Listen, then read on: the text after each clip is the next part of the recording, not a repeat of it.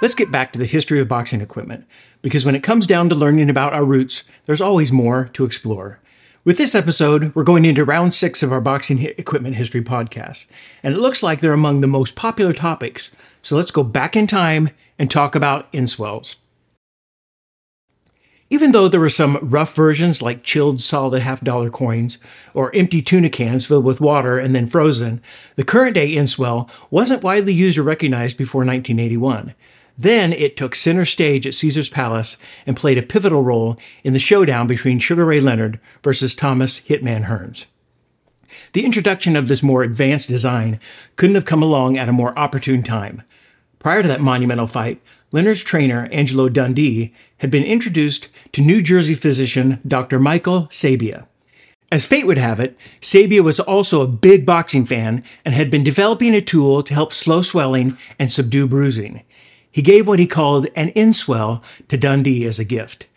The inswell was basically a 3-inch by 1/2-inch thick piece of metal to be placed in the freezer or in an ice bucket to retain its chilled temperature. Dundee hadn't given it much thought until the end of the 5th round, when Leonard returned to the corner with his left eye noticeably beginning to swell shut. Dundee then remembered that he had packed this new gift between 2 ice bags to try it out in the event he would need it. With the assistance of the inswell, which he used between every round from then on, Dundee was able to keep the swelling under control and get Leonard to the 14th round, when Leonard rallied from behind and stopped Hearns by TKO. Today, various types of inswells, or no-swells as some are called, come in different shapes, sizes, and have easy-to-grip handles. Some models can even be filled with ice or frozen with water inside to remain colder for longer periods of time. They become a standard tool for any cornerman or cutman, and just as in Leonard's case, can actually make or break a fighter's chance to see the next round. I'm not sure if this next piece would typically fall into the boxing equipment category, but we sell round cards, so that's close enough for me to talk about the history of ring card girls. Not surprisingly, the tradition of having a ring card girl originated in Las Vegas. The boxing capital of the world is also called Sin City, so I guess that makes sense, right? Promoter Bill Miller came up with the idea of incorporating scantily clad women in order to draw attention and add some entertainment value, and to create a diversion away from the brutality of the event. His weekly Tuesday night shows at the Hacienda Hotel, located on the Strip, were frequented by famous celebrities, including Jerry Lewis, Milton Berle, Joe Louis, Billy Conn, and countless others. After the Ring magazine featured the weekly Las Vegas fight cards, complete with pictures, in their May 1965 issue, the practice of having girls present round cards between rounds took off, and fight promotions around the country adopted the practice into their events. You know, if you think about it, it's a little surprising that this tradition is still around. Our awareness of objectifying women, the swimsuit competition and Miss America pageants being taken out, and just considering our ultra-sensitive society today, you'd figure this would be on someone's hit list to kill or cancel. In any case, it lives on and probably still achieves some of its original intent.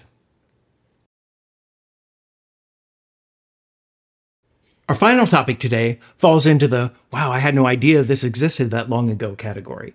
Maybe we can attribute that to the internet, information being more readily available, and the widespread awareness that comes from all that. But in any case, the proverbial cat is out of the bag, and we're sharing it. Both the information and the actual training tool you can use. Fighters are always looking for drills and tools to improve their reflexes.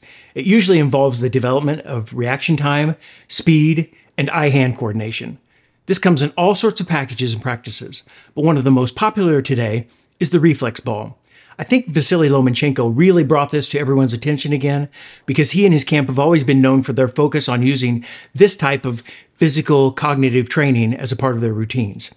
To break it down for both audio and visual purposes, the simple version is an elastic cord attached to a baseball cap. One end is tied to the cap, and a rubber ball or tennis ball is connected to the other end. Our version is a little bit more advanced, with an adjustable nylon head strap, along with various size foam rubber ball targets that increase or decrease the level of difficulty. Regardless if you thought this was a new invention or not, guess again. Well before Lomo, there's an image of Nipper Pat Daly using a version of this exact tool. Not only was he ahead of his time, he's also the youngest boxer in history to turn professional, at just 9 years old. He was born in the United Kingdom on February 17, 1913, and made his professional debut on January 1st, 1923. He was also the youngest fighter to ever be ranked in Ring Magazine's top 10 at just 16 years old. You may not be able to get a jump on that record, but with the right tools, you can still have the reflexes of a kid. You know, just when you think you're living in a technologically advanced era with so many progressive ideas, it's humbling to know that history repeats itself, especially when it works. So that's our look back on tomorrow for today. And as always, thank you for taking the time to study our boxing past together. It just might, hold the key to your future. Thank you for watching this episode of Title Unboxed. If you're anything like me, you can never get too much boxing. So if you'd like to watch more episodes, you can find us on Spotify, Apple Podcasts, and on our Title Boxing YouTube page.